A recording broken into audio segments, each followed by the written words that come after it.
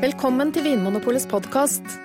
I panelet i dag sitter programleder Trond Erling Pettersen, varefaglig leder Tom Tyriel og varefaglig rådgiver Anne Engrav. Denne ukens episode handler om Chardonnay. Tom, spørsmål 1. Heter det Chardonnay eller Chardonnay eller Chardonnay eller Chardonnay? Kjært barn mange navn, men vi pleier nå å si Chardonnay. Og Anne, det er jo akkurat et kjært barn vi skal snakke om i dag.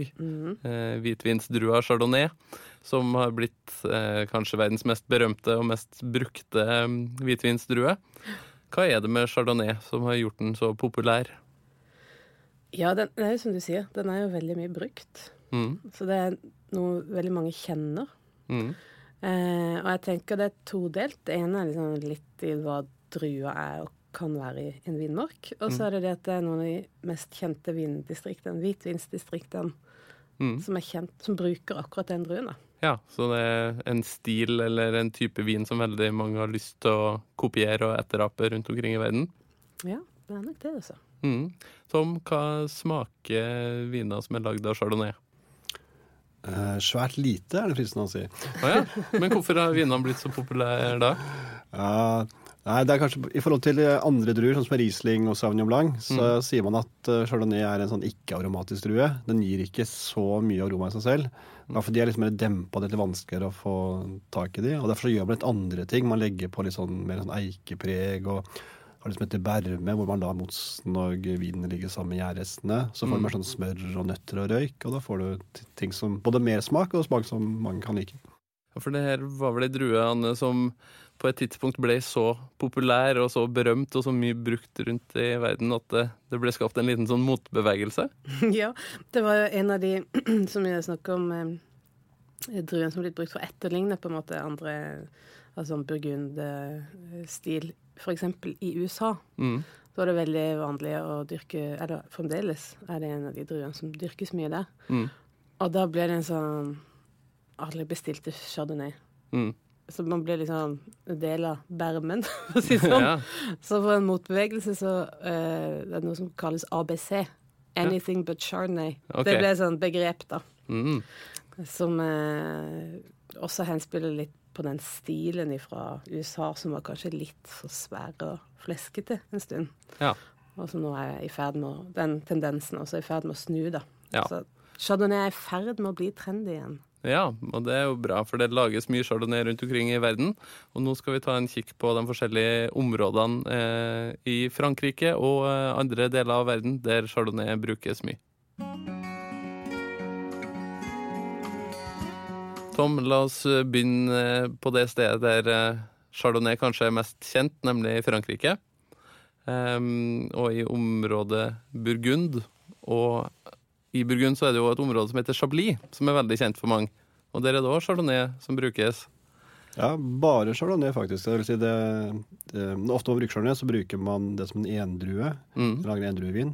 Så det er en ren Chardonnay. Og Chablis ligger jo litt nord for resten av Burgund. Kjent for veldig god Chardonnay. Det er jo en av klassikerne. Og de bruker den også på alle nivåer, fra det laveste, billigste, altså Petit Chablisene, via da Premier Cru og helt opp til Grand Cru, som er toppvinene. Ja. Hvordan smaker Chardonnay i Chablis? Kjølig klima, som det er i Chablis, pleier å gi høyere syre, mer friskhet. Man snakker også om sånn mineralitet, litt sånn sjøaktig ved dem. Ja. I motsetning til i varmere områder, hvor du får mer av sånn fersken og aprikos og ananas, så er dette mer eple, citrus, litt sånn sjøaktig. Men så når det kommer igjen opp på Grand Cru, de der, så har du de beste vinmarkene er jo de som får best sol i dette området. Så der vil du få litt mer av modne toner i tillegg. Er det noe spesielt med jorda i Chablis som gjør at det blir sånn ekstra sånn sjøaktige og mineralske viner her? Ja, det er jo en debatt der i vinmiljøet, sånn, hva er dette mineraliteten, og hvor kommer den ifra? Men det er jo gamle fossiler her fra juratiden. Og det er noe som heter Cambridge-kalk, som strekker seg helt bort til Cambridge-området i England.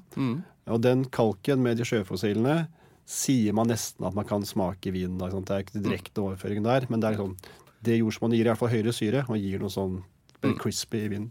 Ja, og så litt lenger sør da, i resten av Burgund, for å si det sånn, så det også Chardonnay som brukes. Ja, og da kommer du lenger sør, mer sol. Og da får du ofte mer modne druer og litt mer av den fruktigheten. Ikke så høy syrlighet som i Chablis, vanligvis. Men også da, noen av de mest berømte appellasjonene, eller områdene for Chardonnay, som Plugny Montrachet, Chassagne Montrachet, Merceau. Ja, det noe som skiller spesielt mellom smaken og stilen mellom Chablis og Burgund? Ja, jeg vil si at Chablis er friskere, ofte med ikke noe fatpreg på dem, mens når det kommer ned i Burgund, så ligger de vanligvis litt mer på fat, de får litt om dette nøtt og røyk og smørtingene, og igjen så får du ofte litt høyere modning på druene, så du får litt mer innslag av tropisk fruktighet, fersken, aprikos, ting. Ja. Anne, Chardonnay brukes jo også i en veldig berømt bobledrikk. I champagne. Da snakker vi champagne. Ja. Det all champagne som lages av Chardonnay? Nei, det er flere druer som brukes i champagne. For eksempel Pinot Noir. Men Chardonnay er jo veldig kjent. Står det Blanc de Blanc, for eksempel, på flaska, så er det lavet av kun hvite druer. Altså Chardonnay. Ja, men du kan også blande Chardonnay og Pinot Noir og andre røde druer i champagne? Det kan du gjøre. Og så er det jo da etter hvert en del land utenfor Frankrike som også har tatt i bruk Chardonnay. Er det sånn at de prøver å etterligne den franske måten å gjøre det på? Ja, det har jo vært litt sånn at nå, altså Europa har jo på en måte vært denne tradisjonelle der på en måte forbildet for andre viner da. Så når vinmaking spredte seg til andre deler av verden, sånn i etterkrigstida, kanskje, mest. Så har jo Frankrike og de mest sånn klassiske vinområdene vært et forbilde. Og da er det jo Chardonnay på hvitvinsida som har vært forbildet, da. Hvilke land, hvilke områder er det som har prøvd å ta etter suksessen fra Frankrike? Altså, USA er jo notorisk på å etterligne franskmenn. Ja vel. Neida, men akkurat i California så har de hatt mer og mindre suksess med å etterligne burgundstilen. Ja, og da er det på en måte den her sentralburgundstilen de etterligner, og ikke den friske, epleaktige, mineralske chablisen, kanskje? Nei, det stopper seg litt fra naturens side. Det er jo litt varmere der. Ikke så kjølig som i Chablis, som ligger ganske langt nord. Så det blir en mer sånn moden stil. Og også har det vært en sånn, kanskje den amerikanske smaken også har vært mer ute etter den litt sånn større, rikere vinstilen, da. Mer alkohol og mer sånn tropisk fruktaktig? Ja. Så det er kanskje av og til nesten blitt litt sånn karikaturer på det som man har prøvd på i Burgund. Ja. Men det ser man nå med større kunnskap om å lage vin, og med et sånn skiftende interesse i det amerikanske markedet, så skifter også den tendensen til å gå mot en litt mer sånn europeisk stil med lavere alkohol og ikke så voldsomt fatbruk, da. Så Chardonnay fra California, det er på tur opp? Ja, masse spennende som kommer der nå. Ja. Tom, er det noen andre områder rundt i verden der det lages spennende og gode viner av Chardonnay? Ja, det er det. Og Burgund er jo et dyrt område. Og det er jo fordi prisen på vinmarker er høy der også. Og de lager ikke så mange andre steder i Frankrike, for der må man lage på andre druer. Men sånn som i Argentina, Chile og Sør-Afrika, så ser man da, der hvor det ikke er så strenge regler på hvor man kan plante ting, de kan bruke Chardonnay hvor som helst. Så de klarte å lage Chardonnay, skal vi si rundt 100 kroner. Altså billig Chardonnay, mye billigere enn disse dyre burgunderne, som også holder veldig høy kvalitet i den prisklassen. Og land som Australia og New Zealand, de er mer sånn i samme retning som California, kanskje? Ja, eller Australia lager nok begge deler. De lager også gode, rimelige Chardonnayer, men også aspirerer mot å lage den Burgund-stilen eller California-stilen som Anne snakket om. Så her høres det ut som det er gode muligheter for å finne god Chardonnay fra alle verdens hjørner og til veldig mye forskjellige priser. Den 24. mai 1976 forsto en hel vinverden for første gang at det kan lages virkelig god vin av Chardonnay også utenfor Burgund og Frankrike. En britisk vinhandler som utelukkende solgte fransk vin, arrangerte nemlig en blindsmaking for å bevise at hvitviner fra Burgund fremdeles var overlegne nykommerne fra California. Dommerne var franske, smakingen ble holdt i Paris, alt var lagt opp til at de franske vinene skulle vinne. Men så skjedde naturligvis det som måtte skje. En av de amerikanske Chardonnay-vinene vant, og ikke bare det, 3 av de 4 første vinene på lista var fra California. Magasinet Time var til stede og slo nyheten stort opp. Et par år senere ble eksperimentet gjentatt, denne gangen i California. Og nok en gang var de amerikanske vinene overlegne. Hollywood lar ikke en slik historie gå fra seg, og i 2008 kom filmen Bottle Shock med Alan Rickman i hovedrollen. På norsk heter filmen passende nok Vin i vrangstrupen. Chardonnay er jo kjent for å være en drue og en vin som passer godt til mat, Tom og Anne. Men er det sånn at Chardonnay passer til de samme type rettene uansett hvor den kommer fra, eller bør vi være litt bevisst, Anne, på hvilket område vi velger en Chardonnay-vin fra når vi skal ha det til ulike matretter? Ja, det er jo veldig mange stiler som vi har snakket om, og det kan jo være greit å på en måte tilpasse det litt til maten. Så for eksempel en champagne vil jo være et annet bruksområde kanskje enn en litt sånn rikere australsk Chardonnay. Ja. Tom, en chablis for eksempel, hva slags type retter passer det best til?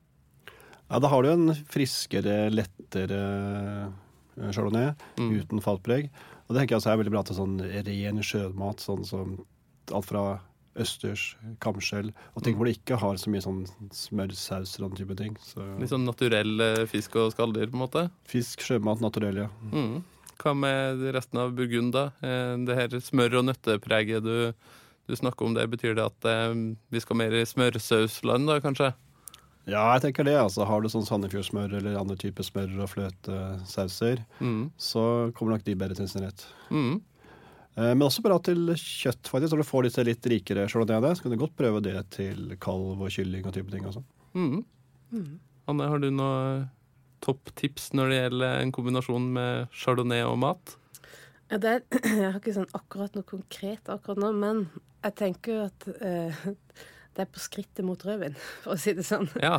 Når du har den litt kraftigere retten som du vil holde deg innenfor hvitvin, så er det ofte greit å velge en Chardonnay. Der det kan bli liksom litt for veikt med for eksempel en tørr tysk Riesling eller en italiensk hvitvin eller sånne ting. Når du trenger litt mer sånn kropp. Ja, det er noen ganger at en hvitvin sammen med noen type mat blir litt spinkelt. Det blir litt som liksom, sitronskvis, mens en litt sånn rikere Chardonnay, den kan gi litt mer dybde og bunn.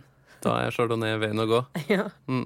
Tom, hva med lagring? Er Chardonnay egnet for å modnes? Det er den.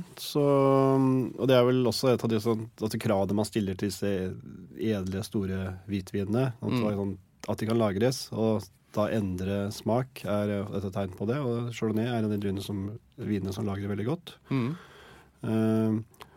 Og da blir de mer komplekse. Du får litt mer sånn nøtt og krydder og litt sånn champignon-toner i det. Ja, det hørtes godt ut. Helt til slutt, Tom og Anne, så tenkte jeg at dere som vanlig skal få lov til å gi et konkret tips hver. Og Tom, du har plukket fram et litt ukjent område for mange kanskje, der det å dyrkes Chardonnay.